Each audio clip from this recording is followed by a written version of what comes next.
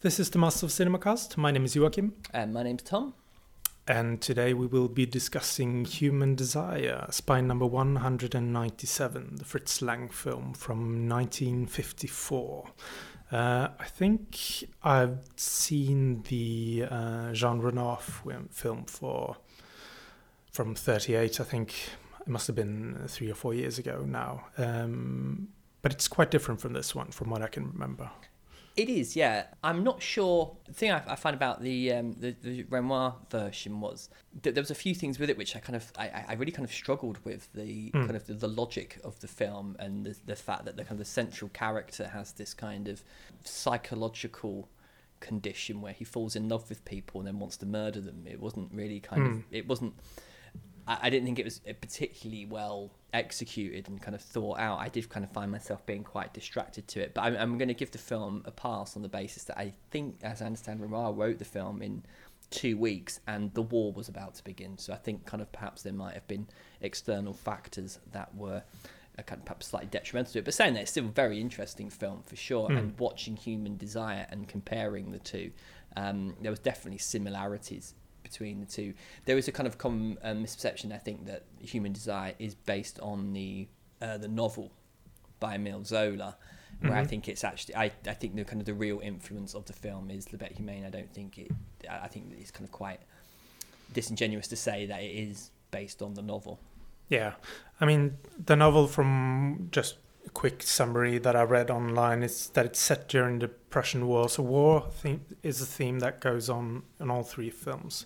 But the book deals with like multiple characters who have this sort of drive or desire or doing some sort of like scheming that involves murder.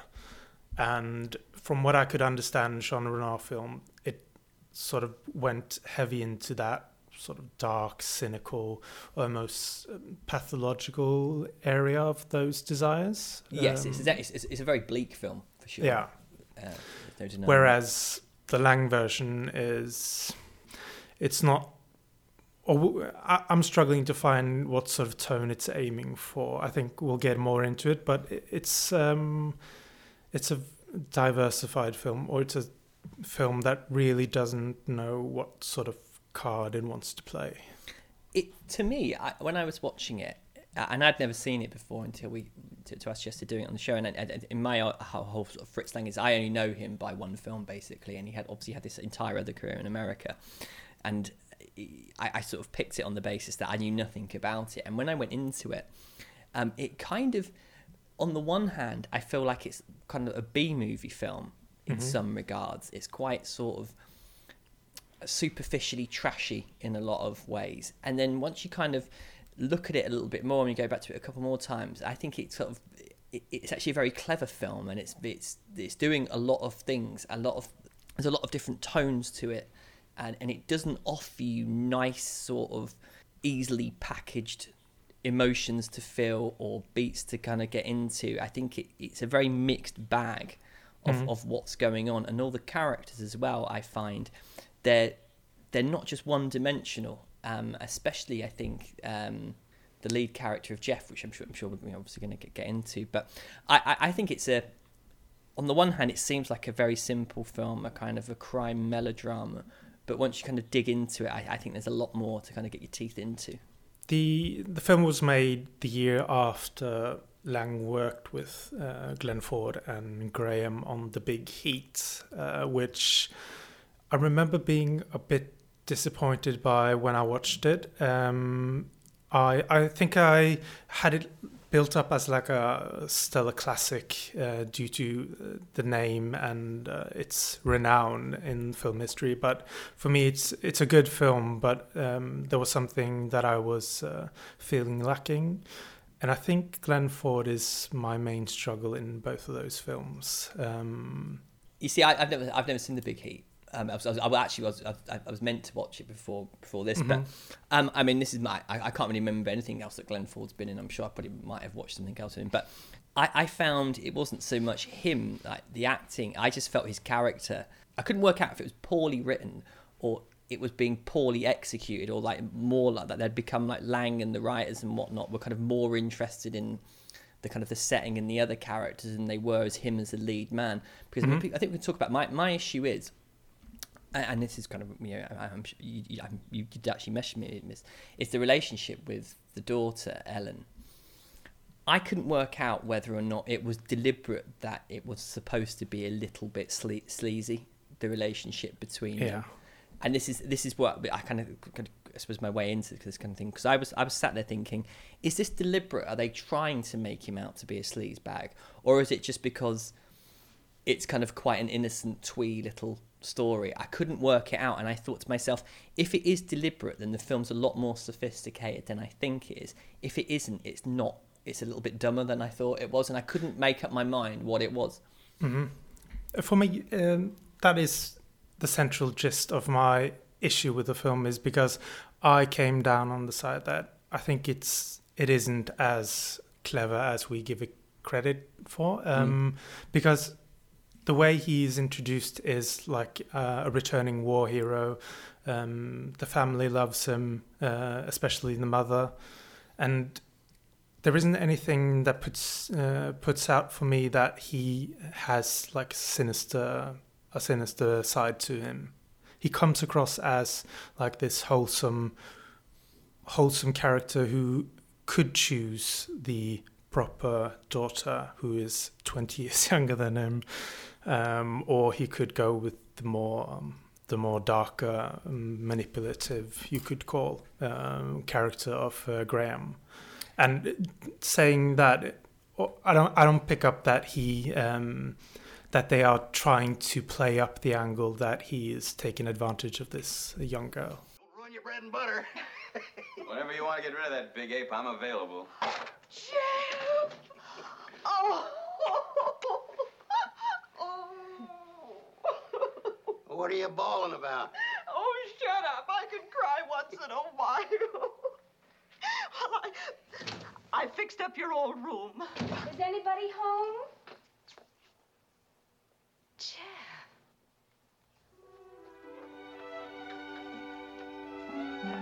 I don't believe it. Where are the pigtails? Gone. And the freckles? Scrubbed away. 3 years. Now they grow up too fast. It wasn't fast for me. It was real slow. Last year, I couldn't keep up with her.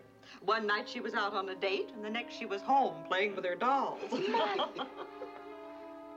Is Jeff going to be staying with us again? Yeah, if she doesn't raise the rent on me. Wonderful. Come on, I'll show you the way. No, I remember the way. I find it comes back to these types of films where you go into middle America, and it's often called, the backbone of the country, and it's where the true values of America are upheld. And more often than not in films, when you go to these types of places, it's not like that at all. And I'm thinking like, Shadow of a Doubt, the Hitchcock film, Blue Velvet, David Lynch. Every time you go back, there's this sort of underlying sleaze. And I think, again, I think I was looking at him through the lens of that kind of familiarity with film, thinking, well, it does seem creepy. I think it's creepy, like his whole relationship with Ellen. And I was sort of sat there thinking, this is someone who is obviously this big war hero. He's come back to town. And actually, we were just talking off air about when I went home the other week, and it reminded me of when everything goes to shit and It's a Wonderful Life. It's kind of the town's kind of going down the drain a bit. And I thought it was kind of like a metaphor, really. And he's gone away. He's gone the hero. He comes back to America, the land of the free and whatnot. Yeah. And really, it's not all that it's made up to be. There is this sort of darkness to it all. And I thought the relationship with Ellen, I thought that was kind of hinting that the kind of morality of the place had become slightly skewed, or at least his kind of morality, which is what leads him to be able to kind of go off with Vicky and the whole kind of getting involved in trying to think about killing Carl. That was how I think, and I think that's a case of me bringing that to the table rather than the film bringing it to the table. Because I really wanted that story to be, or I wanted the film to do that story, that version of the story. The character who has seen war, he's become, it's put its stamp on him. He's seen some terrible things, and he's been affected by the war. And then he comes home to this twee little middle America town, which has its own set of values, and trying to mesh into that world again just doesn't work for him in some sort, or he's tempted by the values or tempted by the ways that he lived the war to go to the more sinister, darker side of his personality that war brings out in one. And I think that is a very interesting story, but I don't think that they put enough into the film that I feel like I can say that they are really dealing with it. I think it's an undercurrent and you can read it into it, but I just don't feel that Lang and the others are really bringing that to the forefront. No, I mean, and most of all, I mean, this film it's a really character-driven film. There isn't much in this film in the way. I mean, I watched Lawrence of Arabia yesterday, and I sort of sat there thinking, you know, you have these kind of exquisitely posed shots of sand dunes, and it's a piece. Every frame's a piece of art, and it's about location and, you know, these massive establishing shots and whatnot.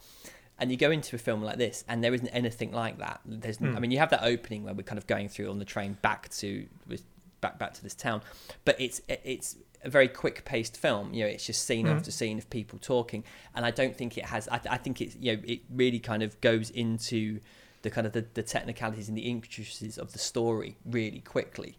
And I don't think its focus is on people and place. I think it's on the plot and the people, and it feels.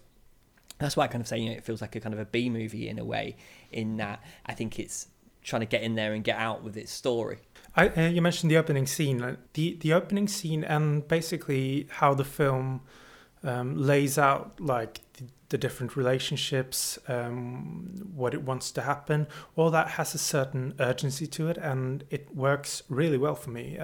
The way it sort of sets up the plot, and the way it introduces characters, and the way that everything seems to unfold so seamlessly and with such ease.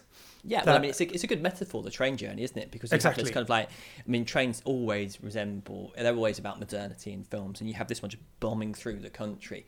Yeah. And it's like this huge, massive, I mean, American trains of that period look amazing anyway, so I could have watched that for way longer than I went on. But the way, like you say, it kind of, it's literally delivering him to the story. It just bang, arrives in the station, off he gets, bit of banter. And that's one thing I liked about the film, is the sort of the working class relationships. You kind of see them established, like the kind of the stupid jokes to each other, and the kind of the camaraderie and the kind of the blokiness of it, and it kind of establishes that world quite. I think it establishes it really well. Where it's a man's world, and, you know, the women are back home being pretty, keeping the house. It's the men that go out and do all this, and then slowly the kind of the as the plot begins, and you kind of see the Carl character, and just what a kind of, you know, they make comments about his wife, and, you know, how did he manage to bag Vicky and all that kind of thing. And I liked it from that perspective, because I felt like it was kind of getting in there, introducing these people, and it does it very, very well. I mean, you know, as soon as you see Carl and hear him speak, you get a pretty good idea what his character's going to be. And you certainly get one from Vicky when we're first introduced to her. She's like, I think she's like lying on the bed eating food or something. And it doesn't get more sort of phallic or suggestive than that. And her legs are up in the air. Yeah, I mean, it's everything you need to know about the character is there. And it's great economical filmmaking. We've talked about openings a lot. I mean, like something like the 3 Days of the Condor, the opening of that just establishes everything you need to know about who's who, what's going on in things. And this film does that, I think, really well. Vicky. I'm in the bedroom, Carl. You're home early. Yeah, I'm kind of early.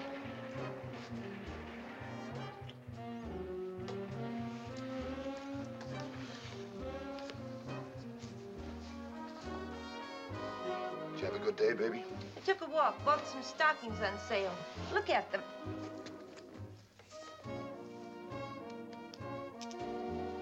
Anything wrong, Carl? I tangled with Thurston today. They brought 10 cars of perishables in on number 1. Somebody forgot to unload them, and the whole shipment spoiled.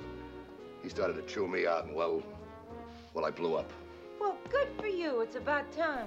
I mean, that the first third of the film, it seems to deal with, or all of the film seems to deal with, like, difference of power balance between the different characters, and that the first opening third is a power balance between Jeff and the daughter, for me, like, who like, she's submitting to him almost, and he's constantly rejecting her, whereas the latter half of the film, or the two other thirds, they deal with Graham and Carl, or Vicky and Carl, and Vicky and Jeff, and who has the upper hand here.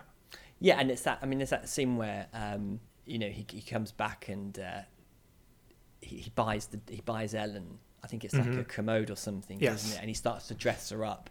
And you see, I'm watching it through my eyes of sleaze, where he's like grooming her. He's like, he's taking this child and making her out to be an adult. You don't need to probably use your imagination to what he was doing in Japan with the local ladies. And I sort of sensed that from it. He was kind of like just putting her in adult clothes, making her more desirable to him, for almost grooming in a way. Even though she's of age now, let's not forget. But yeah, I mean, she becomes like slowly more besotted with him, and obviously she's of an age now where there can be a relationship between the two. I wouldn't be overly thrilled if my daughter began. If one of my friends came back from war and then was sort of saying, "Oh, I remember you when you were 12," and can I still kiss you? That just made my toes curl. And again, when you say it, can I kiss you? Again, I don't know if I was taking that literally. I don't know if if I'm just being. Yeah. I couldn't make up my mind. I thought, is he doing that on purpose? Is that in there for us to go, oh, hang on a minute? When you do the math, and when you start doing it, I don't know. But it's not a film as well, and it's the other thing I found about it, where it's just women being silly women and doe-eyed, because Vicky is a really strong female character, and she completely manages to bring men in. She's the classic femme fatale, isn't she, really? I mean, she can bring these guys in. And the relationship with Carl is great, because he's obviously picked this young lady, she's good looking, she's probably got a bit of a reputation in that town, but just seeing how one line of dialogue can just flip him when he kind of suspects that she's been kind of seeing her old boss again, and when he gets the job back for him. And there's that brilliant scene where he just talks himself into this frenzy, and she's done nothing really other than just kind of say, well, I got your job back, and I went out with the guy for a bit, and it just sends him mad. And there just seems to be, I mean, the relationships aren't healthy at all between anyone. They seem to be completely driven by sexual desire. I mean, the film's called Human Desire, for Christ's sake. It's pretty much all there. But it's kind of this sexual desire, and it's forbidden desire as well, I think, which is kind of making everyone kind of go temporarily insanity. Some bar. You should have telephoned me. You knew I was anxious. There was nothing to be anxious about. I told you Owens would do it for you. You told me? I thought you said he didn't like doing favors. What are we arguing about? You wanted your job back, didn't you? Well, you have it. I couldn't just ask him and run. That bar. What was the name of it? Some bar downtown. I don't know the name. And you just sat there for 3 hours talking? Yes. Miss Owens must have a lot of time to waste. He's got a big office, and he can take off in the middle of the day for 3 hours. What did you find so important to talk about? Old times. Old times for 3 hours, huh? I didn't keep track of the time. I was trying to get you your job back. And he was glad to help you. Did you thank him? Of course. How? Exactly. What does that mean? What has he got, a private apartment he can drop into for a drink? Is that the bar you went to? Of course. And we had champagne, buckets of champagne. And he has a bear rug in front of the fireplace. And we toasted marshmallows all afternoon. Now will you stop being so stupid and let me take my shower? And she's not just like a femme fatale, but she's a victim as well. And I feel like Lang really manages to portray her as more than someone who's just scheming and manipulative and has like lurid intentions. I really feel like he, and Graham, of course, they managed to portray this character as more of a humane and someone you, if not necessarily root for, at least you can understand some of her choices and the way where she came from. Totally. I mean, the scenes where she's getting beaten up and she's talking about being beaten up, she's not doing this because she wants a pot of gold. No. She's doing it because this guy's an arsehole to her and, you know, roughs her up. And, like, and this is the way she's been treated for all her years. Yeah, she's literally kind of gone... She's not actually met anyone, I don't think, who's really kind of just accepted her on her level. Like, he's with her, you know, Carl's with her and basically says you're a slut, so this is as good as it's going to get. I'm going to beat you up. And totally, I felt a great deal of sympathy for the character.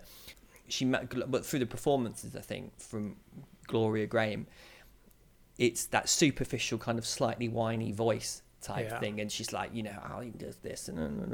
But then there's a few moments where the camera just lingers on her, and you can see a decent performance in there where there is, I think, behind those eyes, there's a really emotionally fragile person who does need saving from this situation.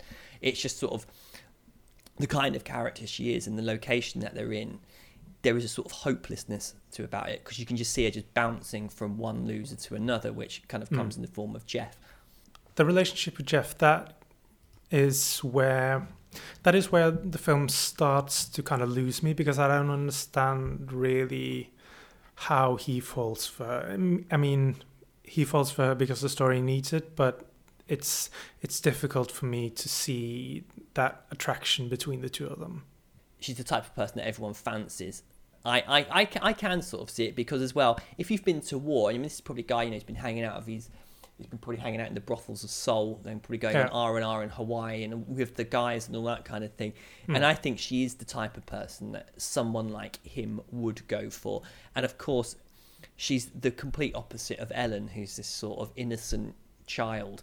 And it's the kind of the duality of them both. They're the yin and the yang to each other, aren't they? One represents, you know, probably, let's be honest, a good shag, and you can have a good time with her and a few drinks. But the other one is this kind of wholesome young lady. And in a way, I wonder if Jeff was, again, I don't know if I was bringing too much of it or kind of filling in too many blanks myself, but I don't know whether with Jeff it's kind of like, well, this is the type of woman who someone like me should be going for. Yeah. You know, that was how I managed to sort of look at it. And you see him as being quite a weak character. He's weak when he's around her. His character becomes, I think, a lot more... You can see, like, I don't think he's a particularly bright guy, and I can see how she is able to sort of turn him and manipulate him.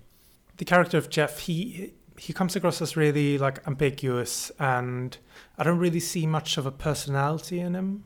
I find it difficult to relate to him and to find any sympathy for him and understand, like, his thinking. Yeah, I mean, the thing is, he's a war veteran, but he's not portrayed as, like, the victim. He's not got, like, post-traumatic stress disorder. He's not sat there going, oh, Billy went over the thing and I heard an explosion and my best friend was dead. And he isn't haunted by anything. He doesn't have that baggage that the veteran character does. And, again, in relation to the story, I just thought the fact that the war kind of veteran angle is just a convenient way to have got him out of the place and then bring him back. Yeah, because otherwise it's like, oh, you know, he's been away for 3 years, and it just seemed you'd be like, well, why did he go away for 3 years? What was the point? You know, that's another thing you just have to explain. Whereas you just say, oh, he's a war veteran, he's been away off fine, you just come back and go fine. It doesn't seem to be part. His being a veteran isn't part of the character at all. And nothing happens in the film that has anything really to do with it. And yet, I kind of do agree. It does present him as being slightly superficial, or you try and look for an angle for another reason for him to be interesting, and you can't really find it. What sort of happens is you look at what he does and you judge him by what he's doing. So this is a guy who's making kind of desires at his best friend's daughter, who was just a child when he left, and then he gets involved with this kind of, you know, the local, I don't know the best way to describe him without sounding incredibly rude, but the local good time gal, as it were. And when you look at those two kind of isolated from each other, you think this guy's a bit of an idiot. Yeah. And I feel like most of the we were talking about the opening and how it sets up everything. I feel that many of the things that they set up, like the fact that he's come home from war, the relationship he sort of has a possibility of grabbing with, was it Ellen, the daughter? Ellen. Yeah. The relationship with Alex Simmons, who he's staying with. Many of these sort of plot setups, they don't really go anywhere. And I feel like there's a bunch of setup, and then it kind of falls to the wayside as the Vicky and Jeff story gets the main focus of the story. I guess the crux of the story is he going to cross over to murder?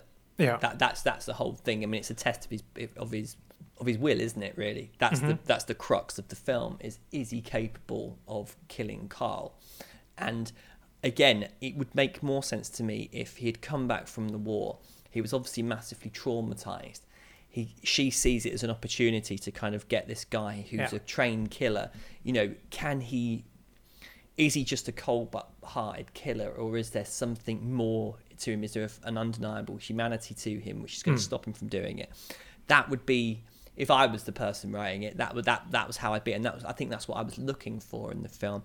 As it happens, it's sort of, she sets him up to kill Carl, and you have this sort of the MacGuffin of the note, which is a pretty, you know, he's got this note which is, you know, her saying she's going to do this thing, but it still seems like quite a weak kind of thing to have.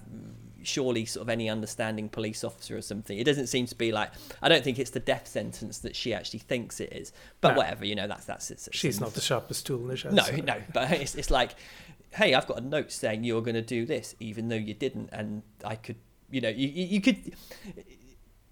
Yeah, I'm being perhaps a little bit too harsh, and I'm trying to, you know, overthink it a little bit. But in relation to Jeff, yeah, I don't think his character has an arc. It's almost like this sort of guy comes back, he meets up with this girl, he might murder, he doesn't, and things kind of carry on as normal. I feel like you said, really, bearing in mind he is the main male character in the film, he seems to be, I think he's the least well executed of all the characters in the film. There is that scene in the end there where he confronts Vicky and tells her that, oh, you thought I was going to kill him because I've been in the war. But that feels sort of added on, and something that they wrote in that scene just to kind of justify that struggle, but it isn't really present throughout the film before that scene comes. So they address it, but it's such a minor, or it's such a short scene that you don't really feel like the punch of it. And I thought it would work better had she have murdered the guy.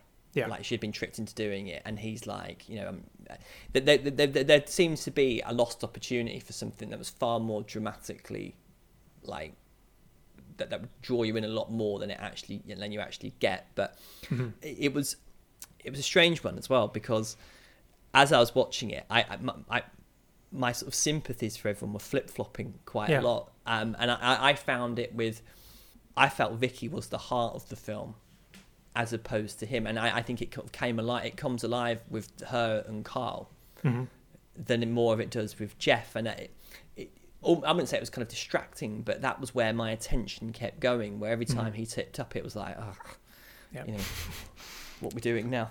Yeah. It's interesting because I feel like even Lang is more interested in the scenes with Carl and Vicky. I feel like he sets up the shots in a more interesting manner, especially the apartment scenes between Carl and Vicky. He seems to. There is more going on in those scenes in terms of the mise-en-scène, the camera angles, how he plays with the separation with walls and rigid lines. Whereas with Jeff and Vicky, the scenes there, they seem to be more like reverse shots, kind of basic. Yeah, and you've got, I suppose, with the kind of the relationship between Carl and Vicky, it is that antagonistic one where, like I said, the bit where he works himself up into this frenzy is brilliant because it seems to happen all so effortlessly. Yeah. And Lang doesn't do anything to sort of like, he's not being particularly showy in this film. No. Like, it's I'd say workmanlike. It's deceptively simple what he's doing. He's letting actors act, and he's letting them kind of like the internal kind of rage that's going on them start to come out within the context of his scenes. And it's because, like I said, I think it's because Carl and Vicky have the most interesting relationship. It's got a better dynamic than anyone else's. This guy who's overachieved with the girl who kind of everyone's been with, and they probably snigger behind his back, and there's just this sort of, you can understand where he's coming from whilst getting so annoyed. And on the other hand, obviously he's kind of beating her and he's an arsehole to her, and through that, you begin to hate him as much as she does. Yeah. And that's when it's that all the scenes I remember from this film, all the scenes that I enjoyed most come when those two are in it. Yeah. I feel like that is the main struggle of the film, is that masculine feminine struggle that they have going on in their relationship, whereas Jeff he becomes this grey mouse, or this sort of bland character where the tension sort of drops a bit when we're not dealing with that tension, with that conflict. There's no suspense in his scenes, but in the scenes between Carl and Vicky, you can really see the struggle there. And you don't know what they're going to do next as well. Exactly. That's the other thing. There is a real sense that this can go anywhere. Like, he could just kill her there and then, anything like that. And it's interesting, when she wants to have him killed, it doesn't seem like, so outlandish. It seems like a perfectly plausible thing for her to think and want it's to survival and self-preservation. Yeah, and it's this guy more than likely might one day just beat her to death or strangle her. And we know that he can do it. We know that that Carl has it in him to do it. And I think that created an interesting tension through the film, because at the start you just think he's just loser drunk, and then. But after that, a third of the way through it, something you think, this guy is an extremely scary man. Going from beating someone up to killing Owens, and then in the end killing Vicky, it's a bit of a leap for me to see that he can go so far, to be honest. I mean, it happens really abruptly for me to see that. Yeah, you've got an hour and a half with this film. Things, and it's like he's cartoonishly bad, isn't he? He doesn't have time, I don't think, to kind of build up to it. It's not like a 3-hour epic, is it? It's an hour and a half, and you've got to kind of understand that this guy, in order to kind of feel the way you do about him, which is obviously to loathe him, he has to kind of happen quite quickly. But I mean, I suppose it's kind of worth talking about the ending of the film, in which obviously Carl kills Vicky, strangles her, and the train stuff. Did you think it was a happy ending to the film in terms of Jeff's character? Yeah, I was wondering about that, because I was watching it this morning again, and then there's this like swell of music that comes as he's sitting in the front of the train, where the driver sits. Yes, exactly. And he's sort of tooting the whistle, and like there's this feeling that his character has come out of this with his values intact almost, and that he's fortunate to have escaped Vicky, because she was sort of this walking disaster that was waiting to happen. Yeah, I felt really, really strange about it, because it's like, on the one hand, I sort of think to myself, this guy doesn't really deserve this happy ending that he's apparently getting. Not at all. He's got his ticket to the ball, which he's going to take Ellen to. And I sort of think to myself, well, in the way he kind of he swerves Vicky, who's this, as we sort of found, well, she's now dead, and also the fact that she was this kind of master manipulator. And again, I don't know if it's kind of like an anti-women thing going on here as well. It's another thing I wasn't entirely sure. Was it sort of like this woman was evil, don't worry about it, don't worry, folks, he's going to end up happy, married with Ellen, he's going to take her to the ball, she'll probably come back and put a Camino in for him, and everything's going to be absolutely fine. My God, he's dodged a bullet, everything's great. Or I was sort of thinking, is it kind of a bittersweet ending? Because obviously, we could see that he really liked Vicky. That he's quite tender towards her. He speaks to her in quite loving terms. That's now been taken away, and obviously, before she was killed, they were sort of, it was left there that those two could get away with it. Yeah, I was sort of sat there thinking, is it kind of a bittersweet kind of ending? Is it, the person who he really liked is now dead, although he doesn't know it at this stage, but it's never going to happen. And there's almost this sort of like succumbing to the fact that he's going to be married to this girl called Ellen. It'll be a nice, happy marriage and everything's fine. That's not really having seen how he, there's nothing stopping him from going off with Ellen during the course of the film. He obviously kind of like prefers the other woman. And I wasn't quite sure whether or not it was sort of saying, well, he's kind of going to get the girl, but it's not the one that he wants. And he's also going to kind of go on knowing what's gone on. I mean, he is, he's a felon of sorts. I mean, he knows, he was going to commit murder. He knows that murders have been committed and blah, blah, blah. I couldn't quite... Again, I think it kind of comes back to the film. It's like, I don't know how sophisticated it is or how sophisticated I want it to be. Yeah. But I didn't sort of go away thinking that's a happy ending at all. And I was sort of thinking, if it's... Again, it comes back to this sort of what was the intention of Fritz Lang. If it's supposed to be the happy ending, then okay, fine. Or is the film being far more sophisticated than I actually think, and is sort of kind of putting it out there that perhaps all is not as it should be. Mm-hmm. I mean, maybe I'm being a bit too harsh on the film, but I feel like it wanted it to be a happy ending, but that is a strange way to end the film that has put our sympathies with Vicky for such a long time. And then I also felt cheated that I wasn't able to like look at her dead body, get like get some sort of sting from watching her dead. I feel like it happens all too briefly. And it could have given us more to feel like, oh, she shouldn't be dead now, or that we feel sorry for her character. I don't feel like it gives us that, which is why I feel like it wants it to be a happy ending, that she got what she deserved. I felt it seems a bit rushed to me. Yeah. It seems rushed and a little bit confused. Yeah, like I said, I just felt, like I said, I completely agree, actually. I just felt like, okay, so where are we? Mm-hmm. Be more clear with me. Yeah. But be a bit more explicit.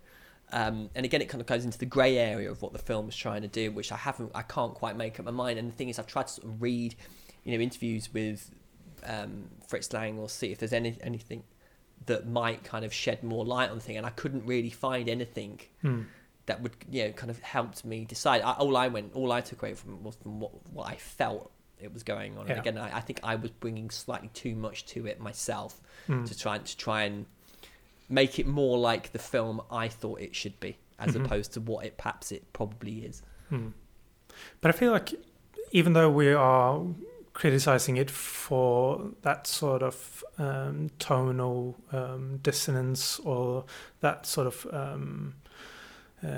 the way that is not really sure where it wants to go or what it wants the message to be, I feel like it's an interesting film that has grown on me with repeat viewings, and that there are definitely like minor plot twists that you don't really catch on the first viewing.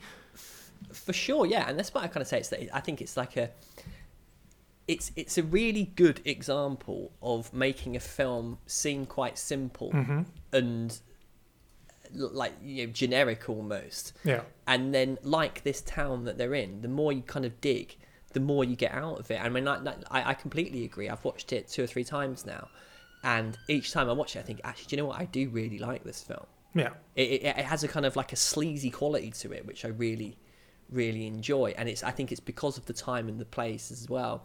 Like that town, like I said, it resonated me when I went back home a few weeks ago. Last week, and it was sort of like, there's this sort of like undercurrent here, and I think Lang really gets involved in that. He takes you into this place, and then on the surface you have train drivers in this small industrial town, and then just under the surface is this kind of like complex power game that's going on.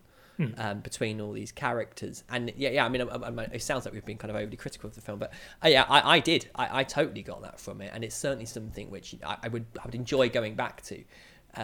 It's in a way. I mean, it's the kind of the perfect. It's 9 o'clock at night. You want to watch something that's quick before you go to bed. An hour and a half. It's a good place to spend an hour and a half. Yeah, absolutely. Going into more the video quality and the sound quality of the film, I feel like there are certain scenes where you can definitely see that this is B footage.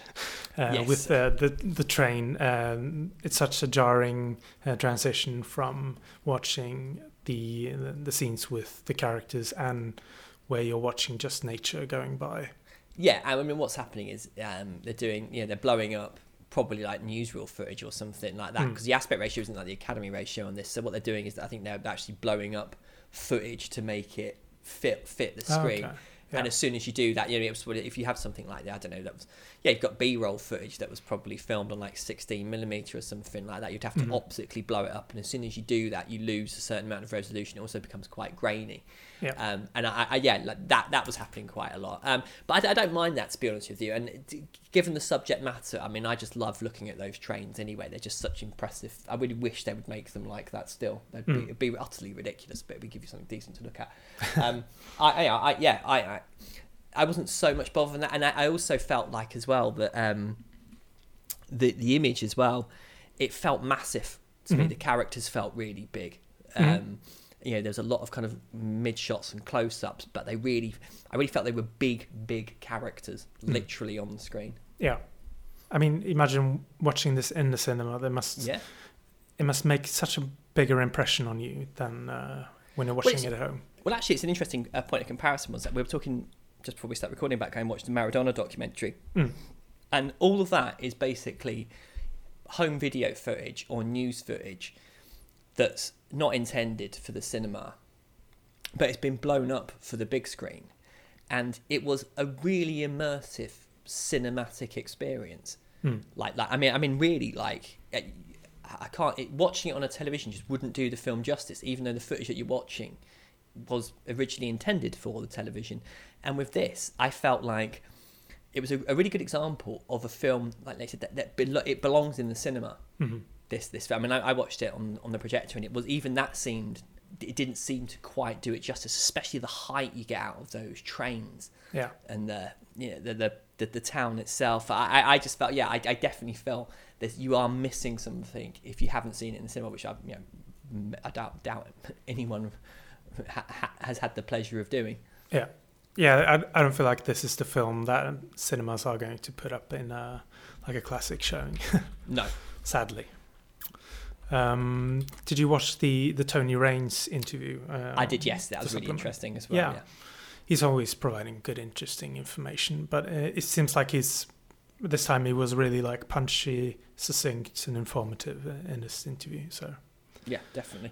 And as well, I thought the audio was really good on it as well. I felt like they'd done a really good job kind of clearing that up. It was all the dialogue was perfectly delivered, and it hasn't got a massive soundscape, this film, but I certainly sort of felt that, for such a talky film, the dialogue was really came through quite boomingly well, and never seems to be, I didn't hear much noise on the soundtrack at all. The only thing I can hold back from the release is the cover of the film. We were talking about it off air. It's very generic. Basically, these are the three characters in the film. It's a Photoshop job. Yeah, and it doesn't. That's it basically. It doesn't seem to be. You could knock that up in half an hour. Yeah, it's a bit of a shame, but it's a bit of a shame. Yeah. I thought we could end this episode by talking about the recent releases of Muscle Cinema and how I feel like they've really picked up the pace this year. Yes. Especially in the recent months with Holy Mountain and High Noon is coming soon. And you also have that 70s blaxploitation film, which seems really interesting. Yeah, and we've got some more Buster Keaton films coming as well. The Elia Kazan film as well has just come through. A Tree Grows in Brooklyn, and I'm going to go and watch The Holy Mountain actually, because the screening for that has come through, and another Fritz Lang film as well, The Woman in the Window. There's been some really interesting releases, and as well a film which I've wanted to see for ages and I haven't got around to it. But Coming Home is coming out as well, the Hal Ashby film with John Voight and Jane Fonda, and I'm a recent.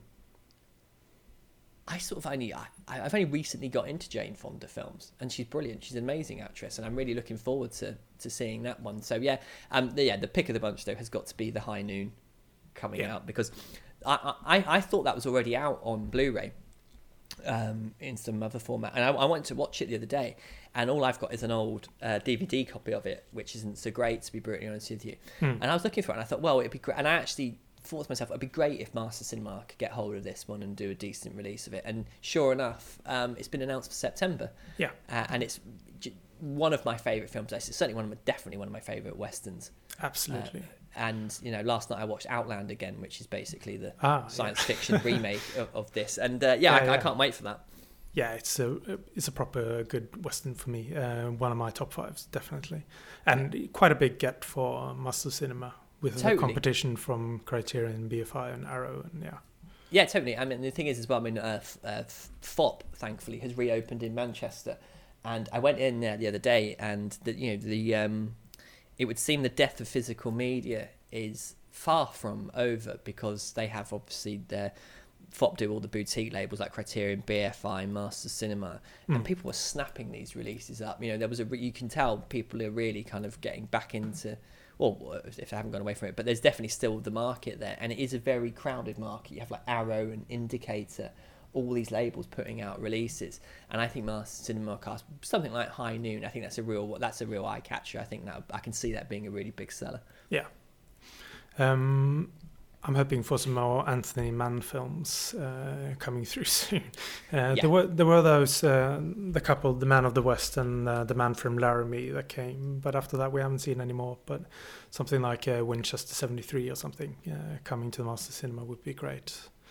Yeah, I want to see them get more like some of the early Luciano Visconti films. His first film, Obsession, I really, really like. It's based on The Postman Always Rings Twice. That's one I've always wanted to come out. And La Terra Trema, which there's loads of his films, the early ones, which no one seems to have picked up yet. And they put out Rocco and His Brothers, which is one of my, I think one of our favourite films in the collection. Absolutely. But because Criterion have just got Death in Venice out, Ludwig came out, I think, on Arrow. They've had Conversation Piece as well, which is another one of his. So there's definitely a few films there which I really wish they would get hold of and put out before someone else does, because I'd snap those up in no time. Okay, I think that's about it for this episode. Yep. Is there anything going on with the 24 Frames cast? Yes, I've just put an episode out on Claire Denis' new film, High Life, and there will be an episode coming out possibly very soon about the Maradona documentary, and a look at a film called The Snake Pit as well, which BFI have just recently put out. Excellent. So you can reach us at moccast.blogspot.com, or you can just search for Masters of Cinema Cast at different social medias and we should pop up. And if you can as well, leave a review for us. That does really help. Absolutely, on the iTunes feed, yes. Leave us a star rating and a review. That would be very helpful. And also reach us via email if you have some questions or comments to us. That is mastersofcinemacast@gmail.com. So, all right. Thank you, Tom, for joining me. Thank you, mate. And thank you, listener, for checking in. And until next time, see you then.